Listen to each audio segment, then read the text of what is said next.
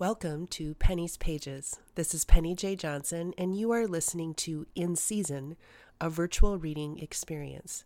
Each week I will be reading a selection from my book, In Season, a poetry collection. Today's selection is Dawn Ascends from Down Below. A response to Goethe's Twilight has descended from above. Dawn ascends from down below, opening all that once was closed. There, see the rising of morning star with its hazy burnished glow.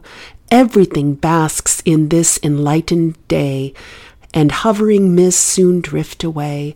The lake begins to wave in reflected beams and streams of light. Also, within this northern view, I feel the cool of frosting dew. The brittle boughs with waning leaves dance in the wind on cue. Dormant shadows play hide and seek as Bastet blinks her lapis eye, and low clouds shading us from late summer's heat start filling with long winter's snow.